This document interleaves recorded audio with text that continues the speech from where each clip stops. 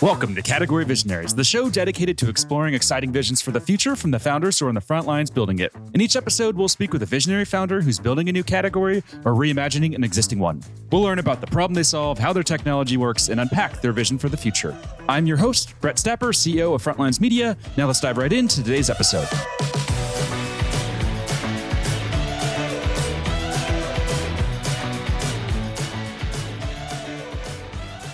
Hey everyone, and thanks for listening. Today I'm speaking with Joseph Fung, CEO of Uvaro, a career success platform that's raised over $15 million in funding. Joseph, thanks for chatting with me today.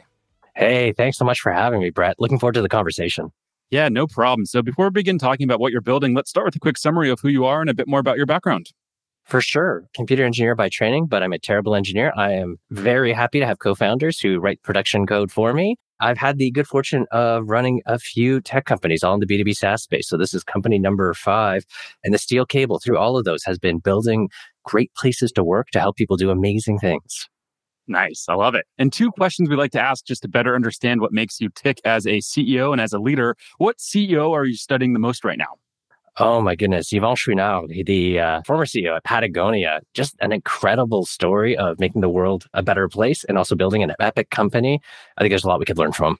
Nice. I love some of the, I don't want to call them stunts, but they feel like stunts. Like when he banned, what did he do? He banned the vest from being sold to the finance bros. I thought that was pretty good. Totally. Not being allowed to brand the property. I mean, those things are all controversial, earned him a ton of press, but being able to take a principled stance is incredible. And then being able to bake it into the way he actually structures the company is even more admirable. I think there's a lot of clever ideas in there we can learn from. Agreed. And I love what he does and what Patagonia does is it feels so authentic and real. I see a lot of companies out there where they do these announcements or do these things and you just can kind of see through the ESG BS, but theirs seems to be very real and very authentic. And I really admire that as well. That's exactly it. When you're running a company and you want to make the world a better place, it's really important that you're not just virtue signaling. And we're in the midst of that ourselves and trying to make sure that we're authentic in everything that we do. I think there's a lot we can learn from Mr. Chouinard. Totally agree. And what about books? Is there a specific book that's had the greatest impact on you? This can be a business book or it can be a personal book as well. Honestly, the 2 that stuck out for me, and I'm going to be that jerk who says 2 of them, The Effective Executive. I mean, Drucker, it's a classic, a great way to rethink what it means to be a worker in the modern economy. And he's done some great forward-looking thinking around what's going to change in the world. And then honestly, everything I need to know in life, I learned in kindergarten. Robert Willem, super easy, super simple, but a great way to practice pulling lessons out of really simple and easy things. And so that's always a touchstone for me. Nice. I love it. Now let's talk about what you're building at Uvaro. So can you give us a high-level pitch of what you do and really, what's the problem that customers are paying you to solve? Absolutely. Uvaro is a career success company. We believe that every professional in the world to achieve the most out of their career needs a partner to walk alongside them, to help them identify growth opportunities, their next jobs, their next ways to grow and develop that network for them. Our members are paying us to help them with upskilling lessons, with job matching technology, and then ongoing career coaching so that they can earn more and be more fulfilled in their careers. Nice. I love that. And what market are you focused on right now, or what segment of the market are you focused on? Absolutely. We're a B2C company. Most of our members are coming out of service, retail, hospitality jobs. Most of them are younger people in their careers, 25 to 35, but they want more out of life. So our members are all driven, focused on, leveling up the trajectory of their careers. And then we're helping them launch amazing careers in tech companies all around the world. Got it. And then from the business model perspective, how do you pay the bills and how do you make money? Absolutely. We charge a membership fee for our members, $250 a month. We have an innovative deferred subscription agreement. So if someone's currently earning less than $30K a year, they can actually defer the beginning of their subscription payments until they earn more than $30K. So it makes it very accessible to professionals all around the world. And then about 20% of our revenues actually come from businesses who are looking to get access to that membership or also upskill people on their existing teams. Interesting. And do you think that 80-20 split is going to continue, or is that eventually going to be more balanced and equal?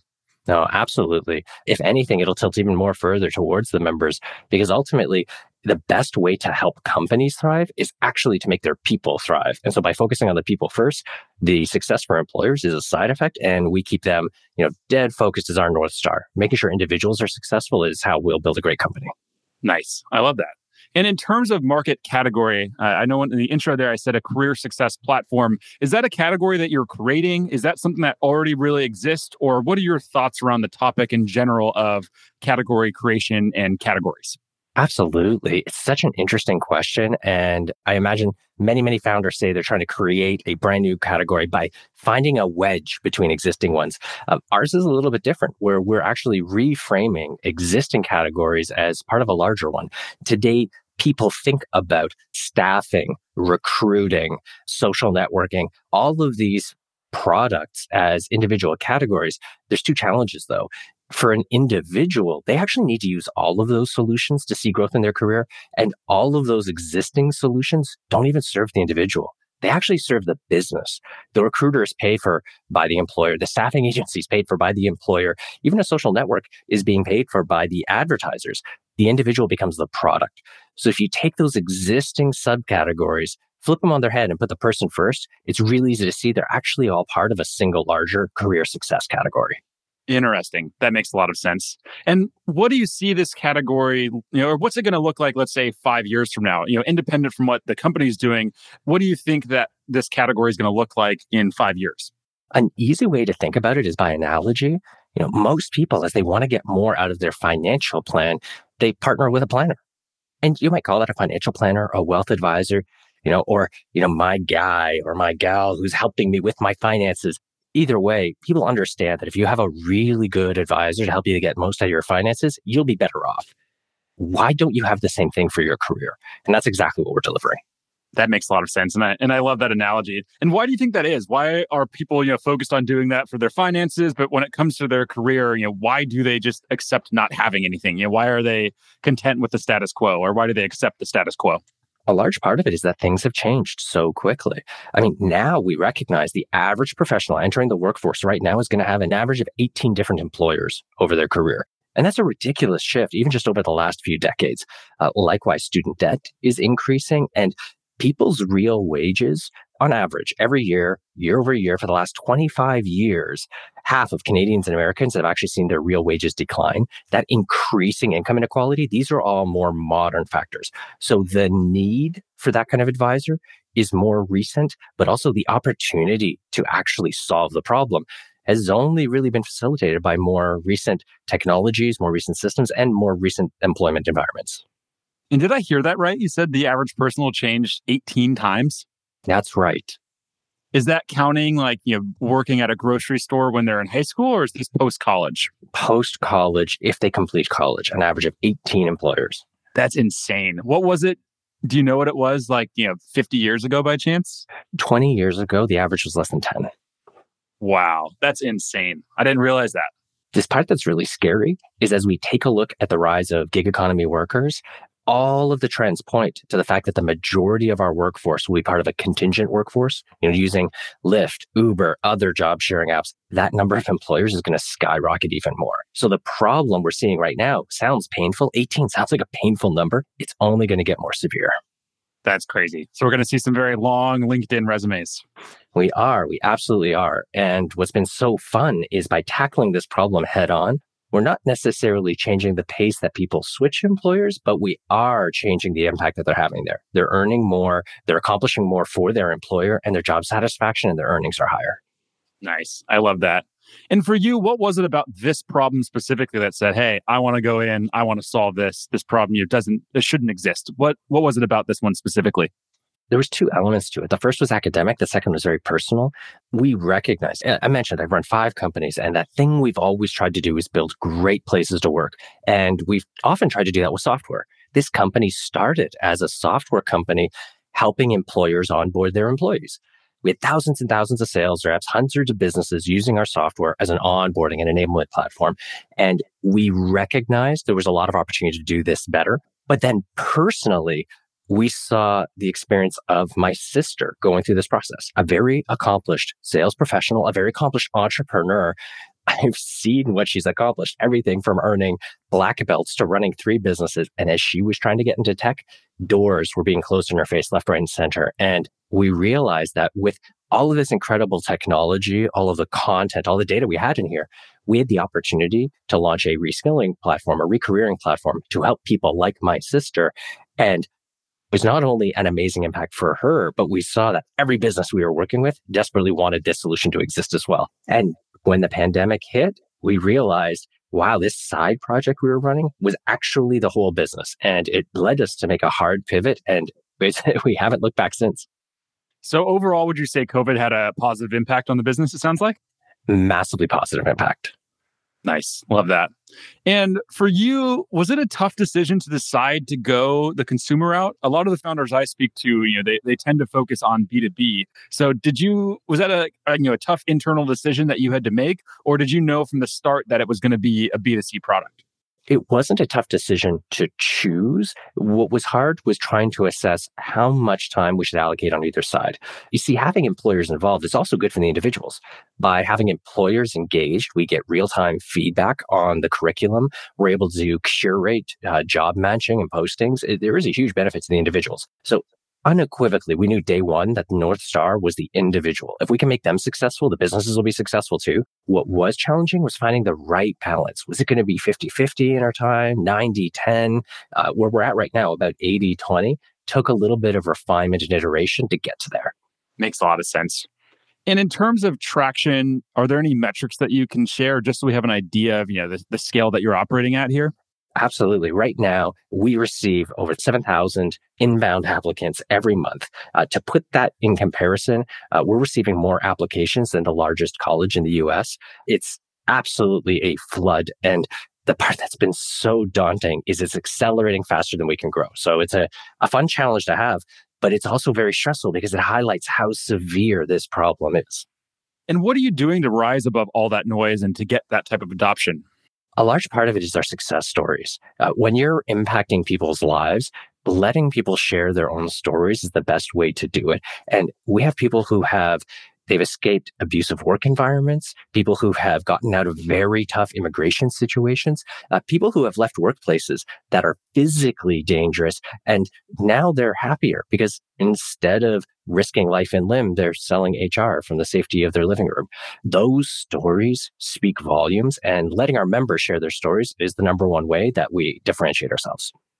And is it tough to get these people to want to share their stories, or are they typically very open to being a case study and a customer success story? It's easy and it's hard. All of our members are comfortable sharing their stories. Everybody is so involved in the community. Our reviews, our net promoter score. Honestly, the biggest challenge we have is when people do read our reviews, they're worried they sound fake because they're too good. The part that is challenging, though, is doing it in a way that really honors the individual, doesn't create a voyeuristic environment, and actually sets them up for success. The last thing we want to do is accidentally create a goldfish effect or a zoo effect. Our members have real experiences, and a lot of them are really challenging. And so letting them share their stories in a way that's authentic and doesn't create that voyeuristic effect is a real challenge. You mentioned the word community there. Can you talk me through how you define community and how you separate community from customers? Absolutely. There's really two elements in it. The first is that idea of community. It has to take on a life of its own. It's not something that you can just force. It's not something that you can just control. And so a lot of it is giving the power, the control to our members to articulate how that's going to happen. And that means creating a safe space where they can even host their own meetups, run their own sessions. If somebody wants to run a workshop facilitating for that group, we do a lot of business training, a lot of work training. We've had members do showcases for music that they've made, run yoga classes for things that they wanted to do, or even just run their own practice sessions for interviews that they have coming up. So a large part of what we talk about when we say community is facilitating that groundswell of activity. The second thing that's really important is actually creating those groups, those clusters, those peer groups. You'll often hear a lot of folks in the training space talk about the power of cohorts. Cohort-based learning is super powerful. If you have multiple people going through the same content, attending the same classes, they build a lot of trust. But you need to be able to extend those groups beyond just the classroom. If you were going on your course and your journey, you might do one course and then be set. Someone else might need to take a couple of different courses at different times or do the same one again. And if you only rely on the classroom environment to create that cohort, it can feel very artificial. Whereas if you can help pull together clusters of people on the same career journey or who have the same background, it's super powerful. Interesting. That makes a lot of sense. And let's talk about your challenges here when it comes to bringing this idea to market. As you've brought this to market, what would you say has been the greatest challenge and how did you overcome it? One of the biggest challenges is really that question of trust. A lot of the people who are stuck in a bad situation where they say, hey, I'm not getting what I want out of my career. When you get to that point, it means you've already had doors shut in your face. You've been told you can't succeed. You've been told you'll never accomplish much. There's so much negative self-talk there that sometimes it's hard to believe that an opportunity that's put in front of you is real and substantial. We'll get a lot of people who reach out and then disappear in the process because they don't think it's real. And then they come back a month or two later and realize, oh my goodness, this is a real thing. I should have done it months ago. And so getting over that credibility barrier is a tough one, especially in an early stage company. When you have 500 reviews and they're all 5 stars, it's not surprising that people are skeptical about that. And so the credibility challenge is probably the biggest thing. And for us, a large part of it to overcome that has been consistency, has been working in the open and asking our members to respond when others reach out to them. And without the power of that community, I don't think we could have overcome it. Love it. Last couple of questions here for you. What excites you most about the work you get to do every day? I can hear the passion in your voice, so I can tell you're excited, but what specifically excites you the most? We're making such a profound impact on our members. I mean, the stats are exciting. 80% employment, 98% satisfaction, 120% income lift. Those are great, and they sit well on a pitch deck. But the part that's so crazy is when members reach out to me and say things like, Uvaro saved my life, or I credit the 180 turnaround in my life to Uvaro. And every week, we have members who are crying with joy when they reach out to us about the impact and the change it's had in their life. That human impact, that's incredible. It's really hard to have that kind of an impact when you're not building a category defining company. And I feel incredibly privileged that we get to do that every day. Amazing. Last question here for you. And I know we talked about category, but let's talk about the company now. So if we zoom out, what's the 3-year vision for the company? Right now, we're focused in customer-facing roles, primarily in tech and service companies. Over time, we're going to continue following our members along their journeys. We have management roles, senior leadership roles. You'll see a greater variety of roles and career paths that our members can have. That's the first one. The second thing is really taking things globally. Today, a large part of our work involves live sessions. And so we tend to focus on the North American time zones. But as our members go further afield, take roles internationally, we know that our membership is going to expand globally as well. And that's super exciting. Amazing. Unfortunately, that's all we're going to have time to cover for today. Before we wrap, if people want to follow along with your journey as you build, where's the best place for them to go? Following us at uvaro.com is a great place to start, or they can hit me up on social. I'm at Joseph Fung, all one word, on LinkedIn, Instagram, Facebook. Feel free to hit me up. Awesome. Well, thanks so much for your time. This was a really fun conversation and really love what you're building and wish you best of luck in executing on this vision. Thanks so much, Brett. Keep in touch. You too.